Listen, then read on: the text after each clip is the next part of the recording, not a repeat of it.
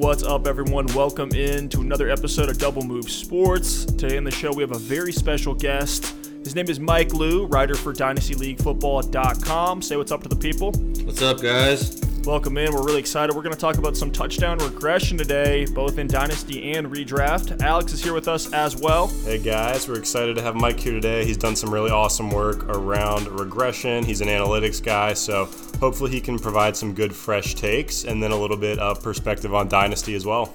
Yeah, and I saw, Mike, you're on the hashtag Team Analytics side of the great film versus analytics debate.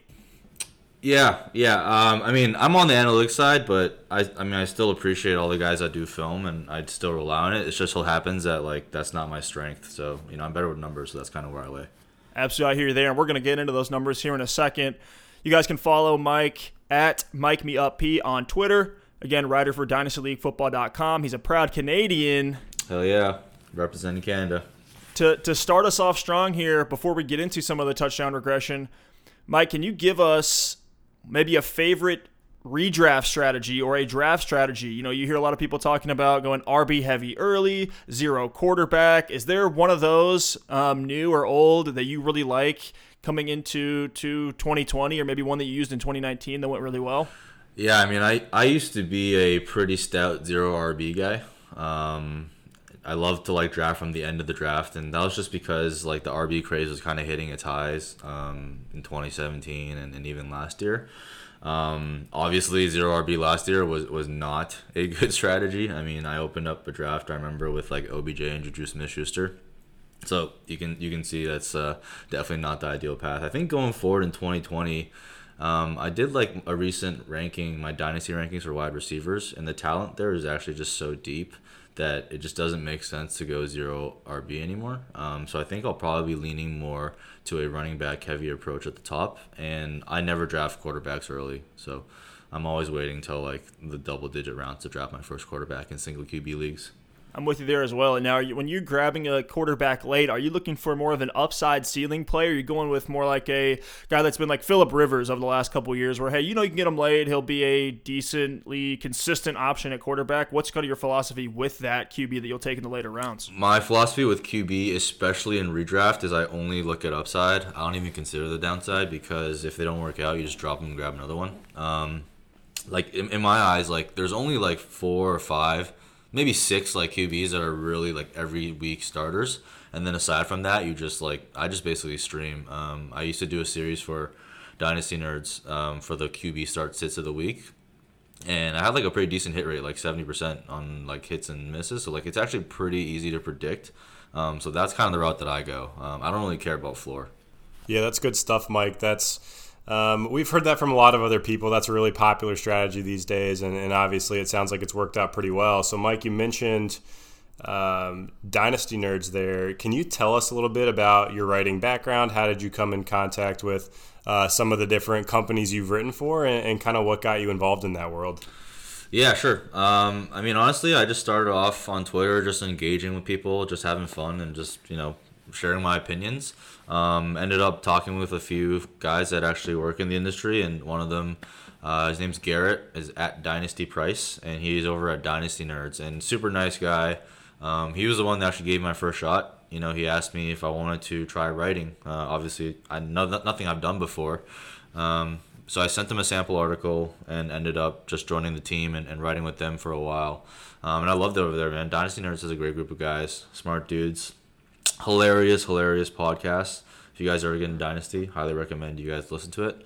And then more recently, I moved over to DLF, it's another really big Dynasty site. And the reason why I moved over is because, like I said, I'm team analytics, right? But I still feel like I'm a little bit of a noob. So there's a lot of pros and a lot of really experienced guys from the analytics side over at DLF, and I want to just join that team and kind of learn a bit from them. Peter Howdy being one of them, and then also I'm really good, a good acquaintances with Ray Garvin. I don't know if you guys ever ran into him, but he's a great Dynasty and Devi film guy. Super hardworking, a lot of respect for his work, and so I basically joined over to kind of work with them. That's awesome, man. That's a great story. It sounds like, just being being involved and active on Twitter and making some connections and networking here and there can really go a long way. So that's awesome. We hope to continue to follow you throughout your fantasy journey and see where it goes. And for all the listeners, if you haven't checked it out, check out Mike's Twitter at MikeMeUpP. He has a pinned tweet that has his regression analysis for both running backs and receivers. So we'll start with the running back group, and the first guy on our list is Aaron Jones. But before we get to Jones, Mike, do you want to talk about that process a little bit and kind of what you look at when you're looking at regression? Yeah, for sure. So like the reason why I got into this is I think like regression is a topic that everyone talks about, but very few of us actually really understand the depth and all the different factors and variables that go into play. And specifically, like you mentioned, Aaron Jones, like he finished as a running back too. I was a huge Aaron Jones truther. But then, like, immediately after the season, or even during the season, like, every week, you're just hearing, like, the regression talk. Like, he's going to regress to the mean.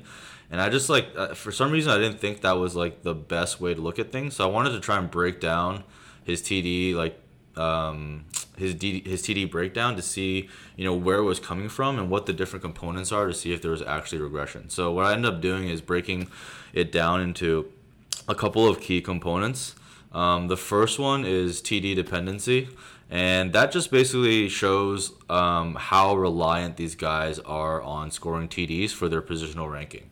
So I tried to look at what their ranking was with their total scoring and then what their ranking was excluding TDs. And that kind of gives you an idea of like which guys are open and like susceptible to TD regression. And then the next step I look at is what I call TD distribution. And that just looks at like how much of their TDs are scored within 10 yards, within 5 yards. Because as we know, like basically as you get closer to the goal line, your odds of scoring a TD actually go up. So like for example, in 2019, odds of getting a TD within 20 yards is 17.5%.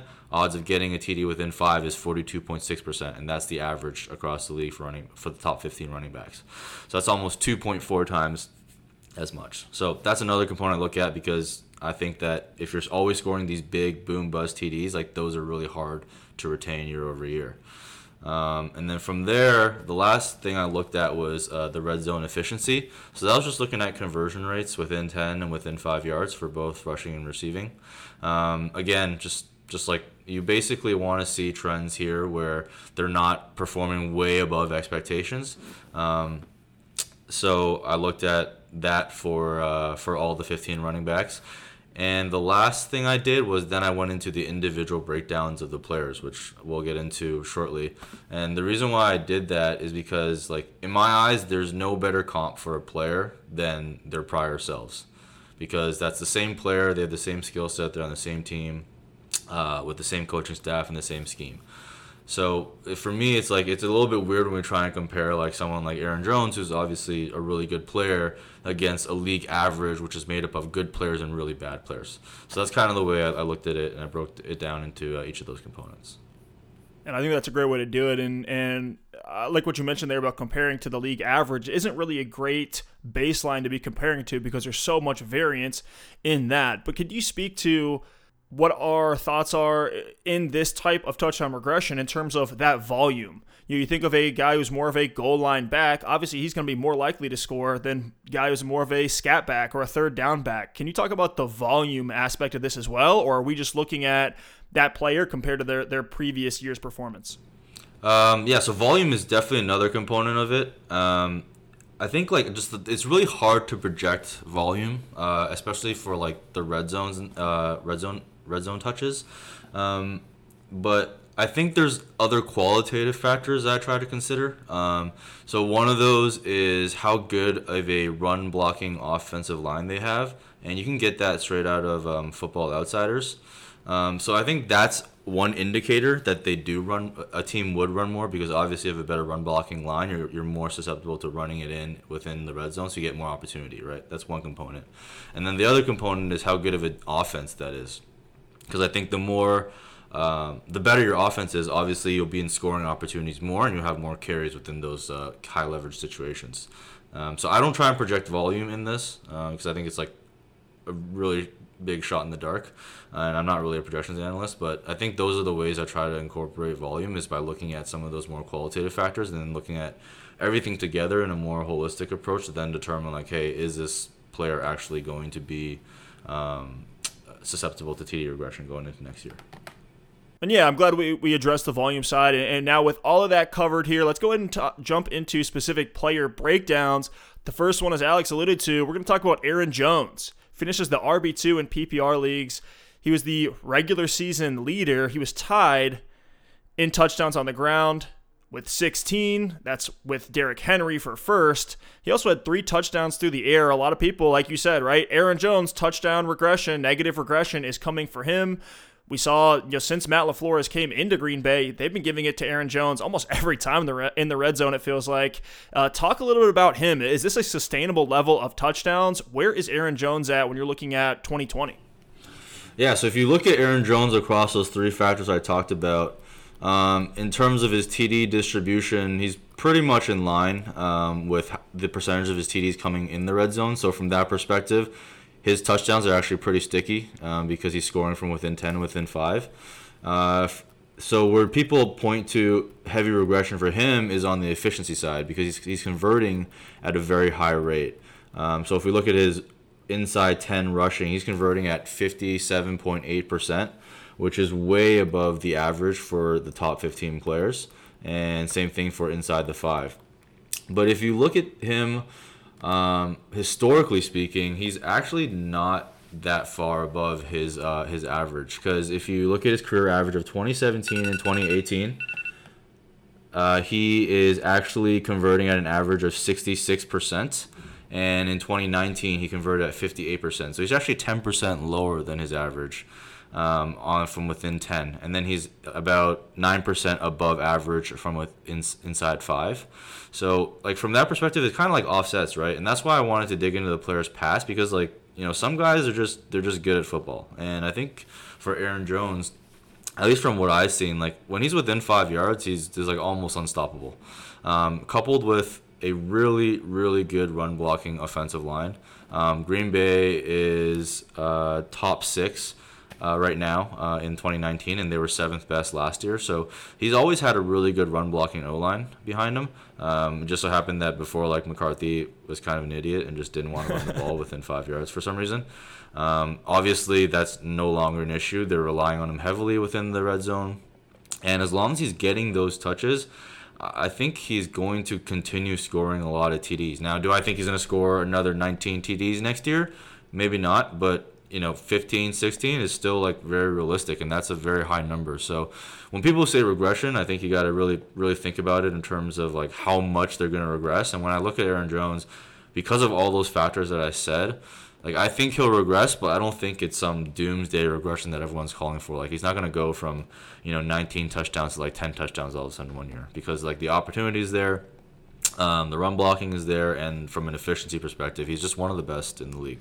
That's what we think about for Aaron Jones as well, right? We don't see him really taking a handoff at the 50-yard line on 1st and 10 and taking that all the way to the house. He really does seem like a guy that just has a nose for the end zone when you get him down there. So I think that is something that's reflected not only in the stats, but when you look at the film and you're watching the game, that's something that you see as well. Yeah. Although he can break it from 52. You've seen him do that a couple times. His 16 touchdowns actually came on just 236 carries. So breaking that down on the ground, that's a touchdown every 14.75 carries, which when we walk through some of the rest of these guys we're going to talk about today is far and away the best touchdown rate of the group. He only played 61% of snaps in 2019, but we do know those probably skewed a lot heavier towards the goal line given the touchdown numbers that he had. So a lot of really good points here, and I think we can expect Aaron Jones to continue to be near the league lead in touchdowns moving forward. So let's go ahead and jump into the next guy on our list, and it's the guy that Jones was tied with for rushing touchdowns this season, a guy who has put the league on alert in the playoffs, and that's Derrick Henry. Derrick Henry had 16 touchdowns this season on 303 carries. That's a touchdown every 19 carries. So, Mike, what can you tell us about Derrick Henry? Yeah, first off, let me just say that I was so wrong about Derrick Henry coming into the season. Like he was someone that I faded, and at my own peril, obviously, because he was an absolute monster this year. But having said that, I dug into his TD regression, and without a bias lens, I honestly thought that I was going to come out of this and say that he was similar to Aaron Jones and more sustainable from that perspective. But it didn't end up playing out that way, and so if we just break it down into the components, first of all, TD distribution.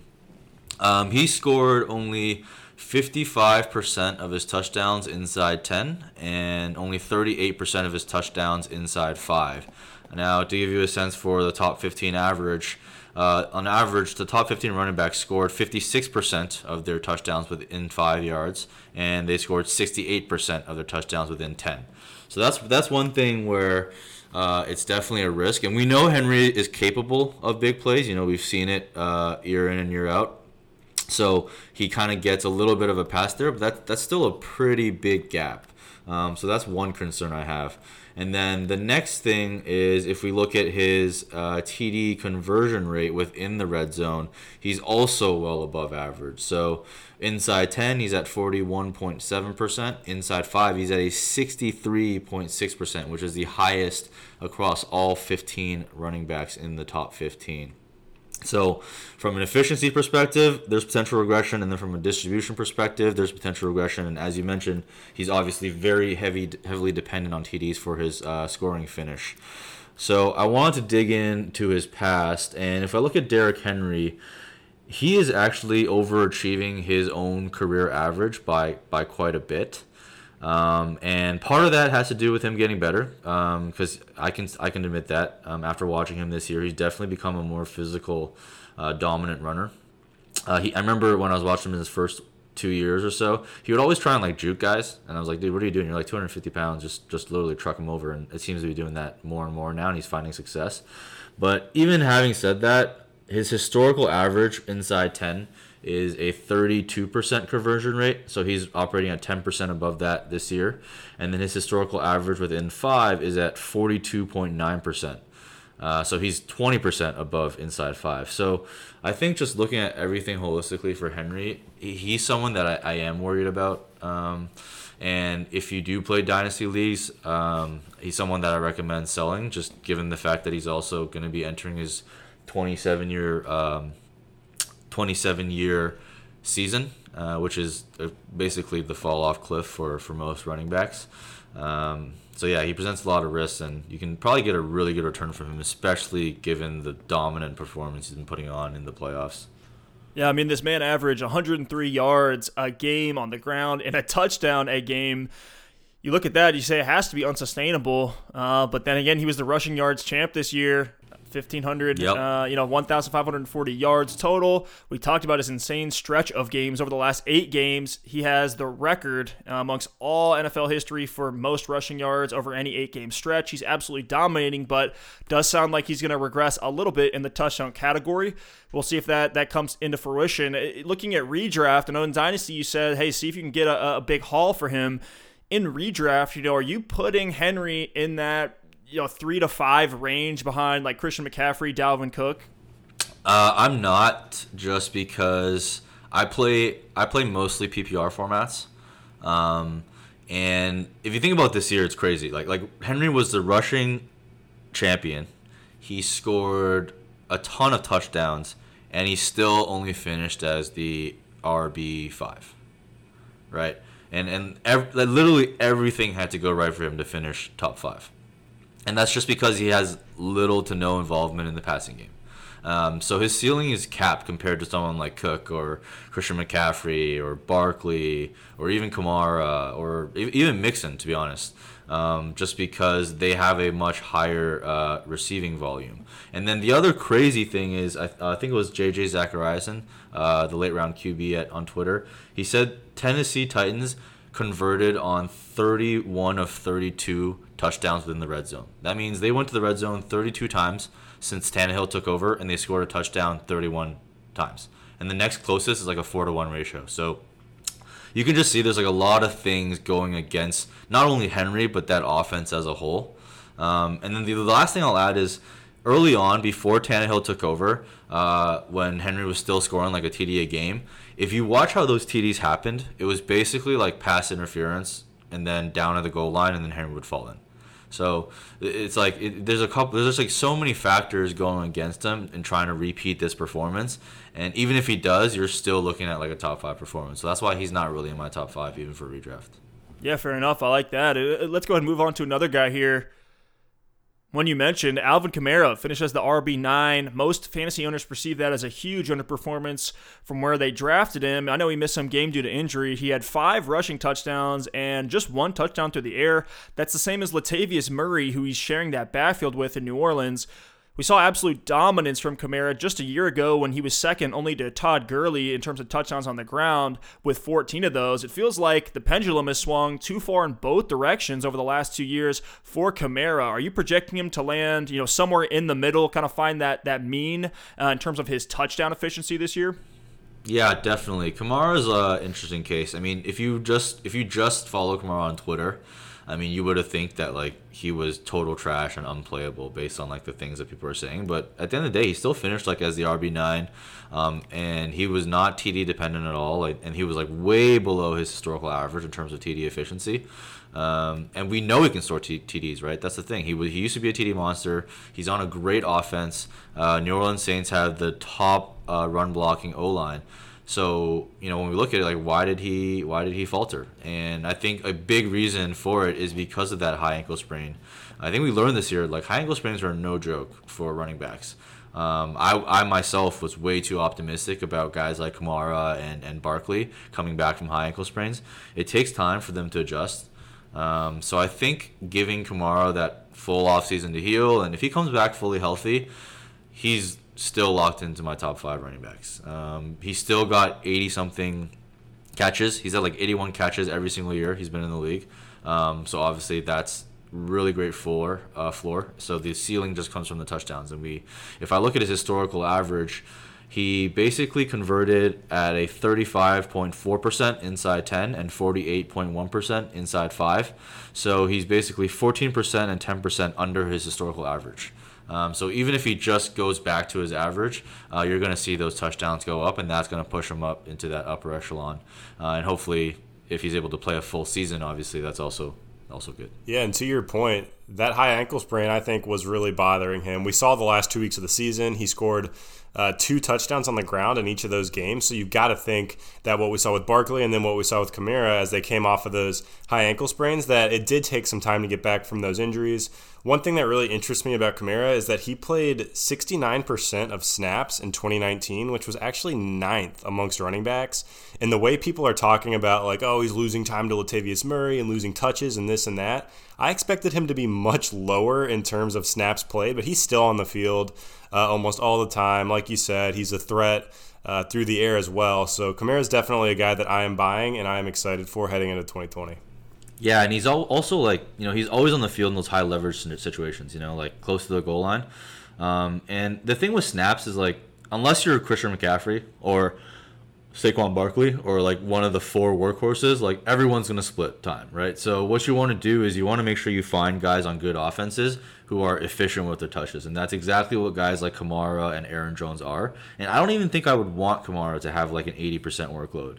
He's not really built for it, and he's efficient enough where he can produce at an elite level without it. Fair enough. I like that. And talk about another guy that we've seen be elite last year and kind of fall a little bit, at least in some people's eyes. It's Leonard Fournette. Let's talk about him. He finishes the RB7 in PPR leagues, finished 6th in rushing yards, 7th in total rushing attempts. So certainly the volume was there for him. And he only had 3 touchdowns all season long. No running back in that top 10 had fewer than 8 total touchdowns. Fournette, to me, seems like an obvious candidate for touchdown positive regression. And another thing to point out about Fournette is that he played 16 games this year after being labeled injury prone over his past couple seasons. And coming into 2020, he's entering a contract year for his rookie contract. Should we be buying Fournette and drafting him as one of those top running backs, top 8 running backs, I should say, in redraft? Yeah, Fournette is an interesting case. And when I was digging into him, like his TD conversion rate was pretty comical. He converted at a 13% rate inside the 10, and at a 37% inside the 5. And both of those are well below his historical averages. He's 25% below his historical average for inside the 10 and 15% below his historical average from inside the 5. But I wanted to kind of look at like why this is happening. So I think from a talent perspective, like he's done it before, so usually my base assumption is that it doesn't come down to talent. And what it really comes down to is his O-line. The O-line for the Jags have been on a steep decline since his first season. So in his rookie season in 2017, he had the 13th best run blocking O-line. That dropped to 21st in 2018, and correspondingly his conversion rates also dropped significantly. And then this year, they were the 6th worst O-line, run blocking O-line in the NFL. So you see another precipitous drop off this year. So I think that's a huge factor that does go into it. Not having an O-line is not good. And if we look at the top TD scorers in Aaron Jones and Derrick Henry, as good as they've been, their O-lines have been equally elite and equally good. And I'm not sure that is an improving situation going into next year. I haven't looked at their contract situations and what their draft capital is, but that's definitely going to be an issue that holds him back. So I wouldn't expect him to positively regress to his historical mean because his O-line is absolute garbage. And also their offense is just not good, right? They have a lot of problems moving the ball. I joked about this with my friend, but like, you know, when you're watching the Jaguars play this year, you almost don't even need to tune in until the second half because they basically have no offense for the entire first half of football until they're playing catch up. So I think, like, from a regression perspective, the numbers say, yes, he's going to absolutely positively regress, but I don't think it's going to be as drastic as people think because of those limiting factors. And then also, like, I don't know about all these, like, character issues. I mean, you saw him put his O-line on blast on Twitter earlier in the year. So not sure if that's the best way to get your guys to block for you. But, yeah, there's just a lot of question marks that I have with Fournette.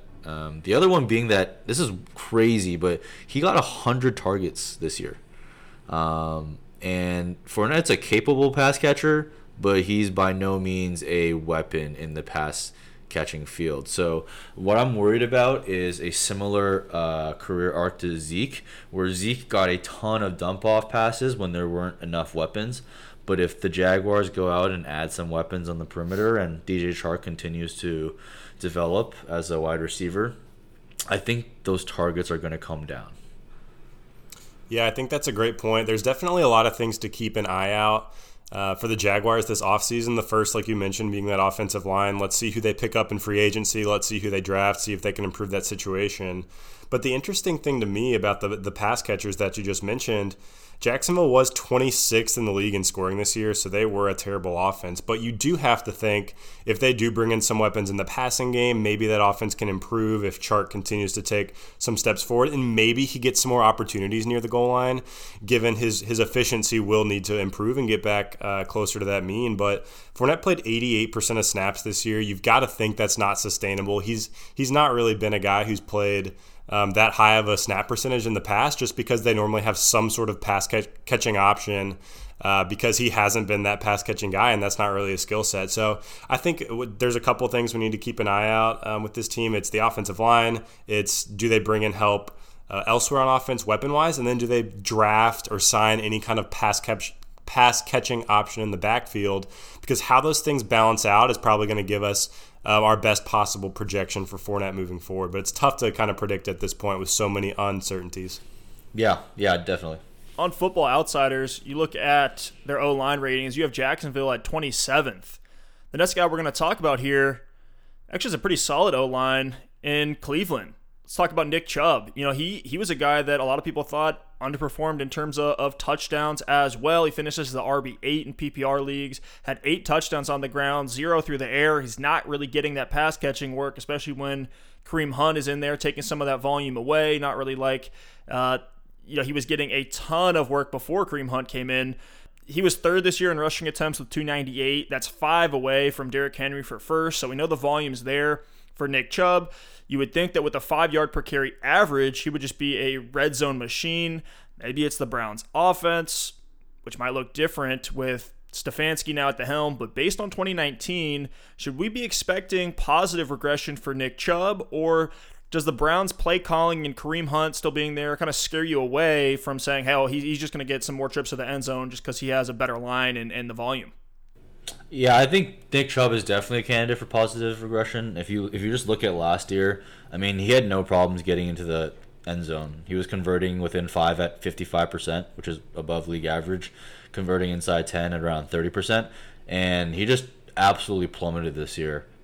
He converted within 10 at 12.5%, so that's 17% lower, and he converted within 5 at 18%. That's almost 30-something percent lower. So it's just a crazy swing from a variance perspective for Chubb. And, you know, I watched a lot of the Browns games just because I had Lavelle Baker and Chubb on my teams, but it was like, I mean, Freddie Kitchens is honestly one of the worst play callers I've ever seen. Facts. It was so obvious that he's out of his league in terms of like being a head coach. There's no world where he should be a play caller. Like, that guy should be coaching Pop Warner, like, not in the NFL. He's completely underqualified. And if you just watch him on the goal line, like, all he did was line him up in power I formation and just try and get Chubb to run it in. And obviously, as we know, that's not the way to do it, because, you know, they know what's coming, right? Any defense that knows what's coming, you take away your advantage as an offense. So it's way better to run some spread, even in the red zone, so that Nick Chubb actually has space. And he's an incredible running back, even in tight spaces. So I'm not worried at all from a talent perspective. You brought up a good point about Kareem Hunt. I actually don't think Kareem Hunt's going anywhere. He's a restricted free agent. And it'll probably cost, like, Cleveland less than $2 million to match any offer from any other team. And for someone his level and his talent, it just makes sense. You know, they can have, like, one of the most talented backfields in the NFL. We know Stefanski loves to run the ball. So I think there'll be plenty of volume for both. And I think Chubb will definitely get hit with some positive regression and add a couple TDs in that TD column. And, you know, he was also the rushing leader before Derrick Henry went crazy that last week. Might be a Ingram, Kamara type of situation in that backfield next year. Alex, anything to add on Nick Chubb? Not really anything to add. Just one more thing. He played 68% of the snaps in 2019, and he was actually outsnapped or tied in snaps with Hunt in 4 of the 8 games when Hunt was active. So just a couple other little stats to add there, but nothing else. I think you guys nailed it. So last running back we're going to talk about here. This guy went absolutely bananas back in 2018, kind of set the meta for running backs. We're seeing so much more usage in the screen game, and a lot of teams are copying this now. We've kind of talked about him from afar, kind of indirectly here, but it's Todd Gurley. He finishes the RB14 in PPR leagues. He was tied for 4th in total rushing touchdowns at 12. That was something that actually caught me off guard a little bit. And in 2018, he had 21 total touchdowns. 17 of those were on the ground. So we definitely saw him regress a bit. But is that limited? Is that due to maybe McVay pulling down his snap count or limiting his carries? What do you see as the projection for Gurley? To me, a guy that's really, really hard to project. Yeah, it's crazy, right? I mean, this time, like last year, Todd Gurley was the 1.01, like unanimously across the board, and for good reason. He was an absolute beast. And the fall from grace has been a pretty dramatic one. Obviously, everyone knows about his arthritic knee issue, and that was clear that they were trying to limit his touches early on in the year. Later on, you started seeing more of that workload we're used to seeing from Todd Gurley, so that's like a good sign. But like you said, he is one of the most TD-dependent running backs this year. He scored 12 touchdowns, and he only had 1,050 yards from scrimmage. He didn't even hit 1,000 rushing yards, so it's just completely wild that he was able to do that. And I think what it comes down to is the fact that the Rams just aren't that good anymore, right? I mean, when he was scoring like 20 touchdowns and putting up all these massive stats, the Rams were arguably the best, if not one of the best, offenses in the league, and that's just no longer the case. They lost a couple key guys on the offensive line, which was huge, and they're just like not able to run that same 11 personnel offense where they're able to spread the field and get Gurley into space. They're running more 12 personnel this year, which means that they have 2 tight ends on the field because they just need help blocking on the O-line. But from an efficiency perspective, when I went into this, I would have expected Todd Gurley to be less efficient than he was in his prior 2 years with McVay. and that was not the case. He actually performed above his average for the last 2 years in terms of rushing red zone and receiving red zone efficiency. So that scares me because that doesn't make sense, right? It's a little bit counterintuitive. Your O-line is worse, your offense is worse, yet you're converting touchdowns at a higher rate. So I think there's a lot of room for him to fall there going into next season. And I don't think the O-line is going to be improving much. Les Snead over there has completely mismanaged that team into oblivion. They have no draft capital. They don't have any first round picks until 2022, I believe, after the Jalen Ramsey trade. So I just don't see how they're going to actually improve that O-line. And they're going to basically just be much of the same next year as they were this year. So Todd Gurley is one that I'm really scared of. And in fact, I think out of all the guys here, I had him pegged as probably the number one top TD regression candidate. But yeah, so just to give you a sense, the Rams' offensive line went from 1st overall to 19th overall in 1 year. So that's a drastic fall off.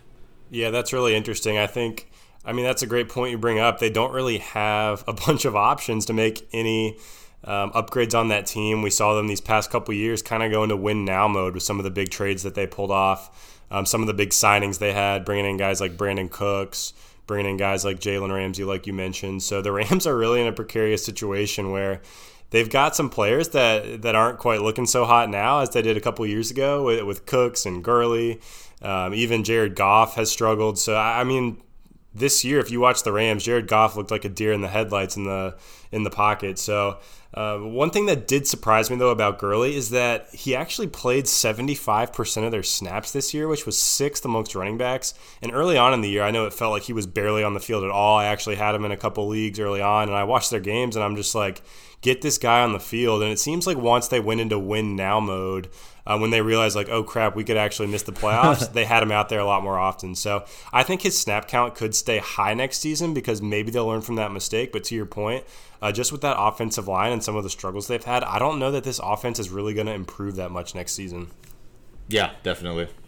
Yeah, we might see Todd Gurley as one where maybe he stays just as efficient, but everything else kind of around him in terms of red zone and scoring takes a step down. I feel like he's one that he might be sneaky, right? Maybe McVay comes out from day one of the season, says we're going to just give him our standard Todd Gurley workload. We're going to use him a ton, and you like what you get from the first 8 games from him. We might see the same thing again. So I feel like Gurley has a huge range of outcomes. And a guy like that, I'm probably going to try to stay away from him unless he just completely falls in redraft. In terms of dynasty, Mike, what are you doing if you have a Todd Gurley right now? I'm trying to sell, but it is a tough sell. There aren't many buyers out there for Gurley, but hopefully someone is kind of getting enamored with his counting stats this year and says, look, he's still an RB1. He's still putting up a bunch of touchdowns. His current ADP in Dynasty per DLF is RB16. So he's just on that fringe RB1,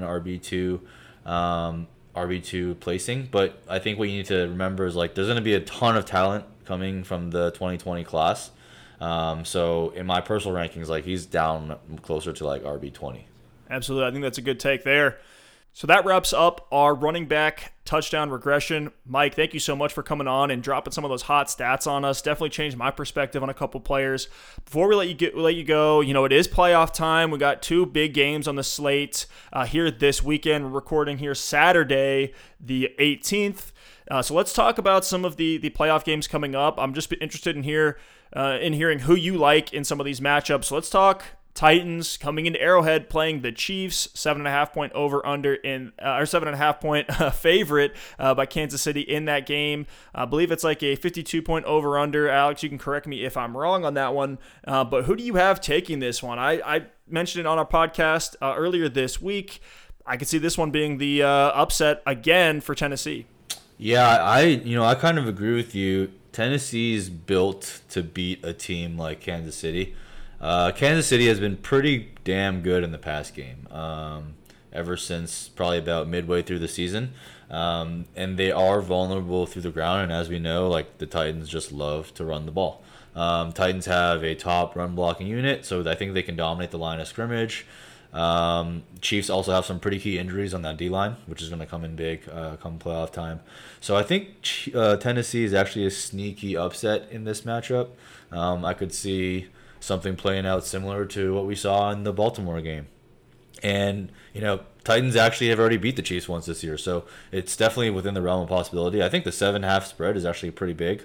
I personally, I bet sports a lot, so I bet the plus 7.5 for the Titans. So I'm actually rooting for them this week. Yeah, I love that hot take. I think there's no way I can go away from Kansas City in this one, but I do think Tennessee is a little bit dangerous. To me, it all comes down to Tannehill and A.J. Brown. I don't think he's going to be able to throw for less than 100 yards. I think the Titans are going to have to score maybe 30-plus points in Arrowhead to beat the Chiefs. I think it's possible, but it's too hard for me to go away from Mahomes and Kelsey and Tyreek and that Chiefs offense after what we saw last week. Steph, what's your pick in this one? Yeah, I'm taking the Titans to win just by hair. At a minimum, I think they'll at least cover. They'll be within that 7.5 points there. And I'm with you. I do think we're going to see what the Titans are really made of. This is going to be a statement game for Vrabel one way or another. We've already seen him make a couple of those, it feels like, in this playoffs. But, yeah, if there's any team that can come back from a deficit, we know it's the Chiefs. They were down 24-0 to the Texans and ended up with a 4-point lead at halftime. So we know, no matter how much of a lead Tennessee puts up, we talk about, hey, that's the team that's really good at holding on to a lead. They're built to play with a lead. It'd be interesting to see if maybe they go down in this one or two touchdowns, if they have what it takes to pull a couple drives together to come back. But let's switch over to the other game here. Green Bay going into the Bay to play San Francisco. I have the 49ers in this one by a mile, but Michael, tell us who you got. I got the 49ers too. I think that their D-line is just absolutely dominant. I don't think it's going to be a blowout like last time when Rodgers went in there and they just totally got spanked. But I do think that the Niners are gonna take this one home just because, they have a great run game. Kyle Shanahan's one of the best at scheming for his running backs and getting his players into space and making big plays. And Green Bay is one of the worst run defenses in the league. So again, it's a matchup where the San Francisco strengths can really exploit the weaknesses of the Packers. Yeah, I agree with you there, Mike. I've got San Francisco in this game. To me, San Francisco has a really strong identity as a football team. They're a great running team. They can pass when they need to, and we all know what that defense does. And then on the Green Bay side, I just don't think they've really been consistent in any area of football this year. Their pass game, we've seen it stall out. For example, Week 17 in Detroit, they're playing for a bye and they can barely get past the Lions. Their run game has been inconsistent. They have scored a lot of touchdowns on the ground, but from an efficiency standpoint, they've really struggled there. And then defensively, their pass rush is kind of hit or miss. I know Zadarius Smith has been effective, but they can get beat on the ground, and they don't really do anything extremely well anywhere right now. So to me, the one thing they do have is Aaron Rodgers, and if they're going to win, he's going to have to go off. But yeah, I've got San Francisco in this one. They're playing great right now. They're a hot football team. I've got that Chiefs 49ers Super Bowl. It's going to be exciting. Yeah, it's going to be exciting either way. But let's play a little bit of what if here. So, Mike, let's say, sorry, Alex, let's go Titans 49ers in the Super Bowl. You'd think 49ers are going to be the favorites in that one. Who do you like in that game? I think I personally would go 49ers, but I'm interested to hear what you think. I think it's going to be close. My heart wants to say the Titans just because I think it'd be an incredible comeback story for Ryan Tannehill to just go in and unseat like 3 back-to-back heavy favorites and then win the Super Bowl. But San Francisco does definitely pose some problems. But I will say, at least early on in the year, San Francisco was a bit of a run funnel team. And so from that perspective, you can see the Titans matching up relatively well against them. But it's going to be really hard for, I think, Tannehill to move the ball against the defense. Their unit is great at run blocking, but I don't think they're nearly as elite from a pass blocking perspective, pass pro protective. Alex, give me your take on Titans 49ers for Super Bowl 54 in Miami. If it comes down to that, I think I've got to go with the Titans as well. We've seen this before. One thing that would remind me of is the Baltimore Ravens back in 2012. They snuck into the playoffs. They were 10-6 with Joe Flacco at quarterback. And then in the playoffs, they beat Indianapolis. They went into Denver and beat Peyton Manning in double overtime. They went into New England and beat Brady. And then in that Super Bowl, it was the Harbaugh Bowl, and they were able to beat the 49ers. So if it comes down to that, you got to like the hot team. And in that case, I think it's the Titans, and that's kind of the underdog story and the narrative with Tannehill that we'd all be rooting for. Now, if it is your Chiefs going up against the 49ers, are you flipping your take there? Are you still going to say, are you not going to flip your take there? Are you going to stay with the AFC team here? I am. I think the AFC teams both look really strong right now. The 49ers, I mean, they're a great team, but I mean, if I think the Titans can go and beat the 49ers, I got to think the Chiefs can do it. I think this could be, I mean, I really do think this is Mahomes' year. We saw that scary injury earlier that almost derailed the whole thing, but we've never really seen anyone quite like Patrick Mahomes in this league, and I think he's going to have too big of an arm to lose in that game. Yeah, you hear J.J. Watt giving an interview after the Chiefs beat the Texans. He's like, man, usually when you apply pressure, you know, not just sacks, but actually just applying pressure on an offensive line and a quarterback, you should say, hey, you know, they're going to be backing up, away from pressure, moving around in the pocket. That's going to affect the accuracy and the strength of their throws. They're like, man, when we're getting pressure on Mahomes, no matter where he is, he could be falling down, and he's still throwing 30, 40-yard dimes down the field. So, yeah, you think Mahomes is a pretty scary matchup for any defense. I'm with you there. If they make it there, it could be pretty interesting. Either way, man, this is going to be a heck of a week, or weekend, I should say, and leading up to the Super Bowl. I'm so pumped up. Now, we'll send you off here, Alex. Give Michael his rapid-fire round. All right, Mike, this is going to be 8 to 10 questions, just rapid-fire style. We want you to just say really the first answer that comes to your head. Are you ready? Let's get it. All right, first question. PPR or half PPR? PPR. On a scale of 1 to 10, how good of a driver are you? Probably a 8.5. Pretty good. All right, would you rather speak every language or be able to talk to animals? Talk to animals. What is your favorite day of the week? Friday. What is something you could eat for a week straight? Oh, man, hot pot. Nike, Adidas, or Under Armour? Nike. Who is the best quarterback in the NFL? Last question. Mahomes. Take me home, Pat Mahomes. You heard it here first. Dr. Doolittle style, talking to some animals. I like it.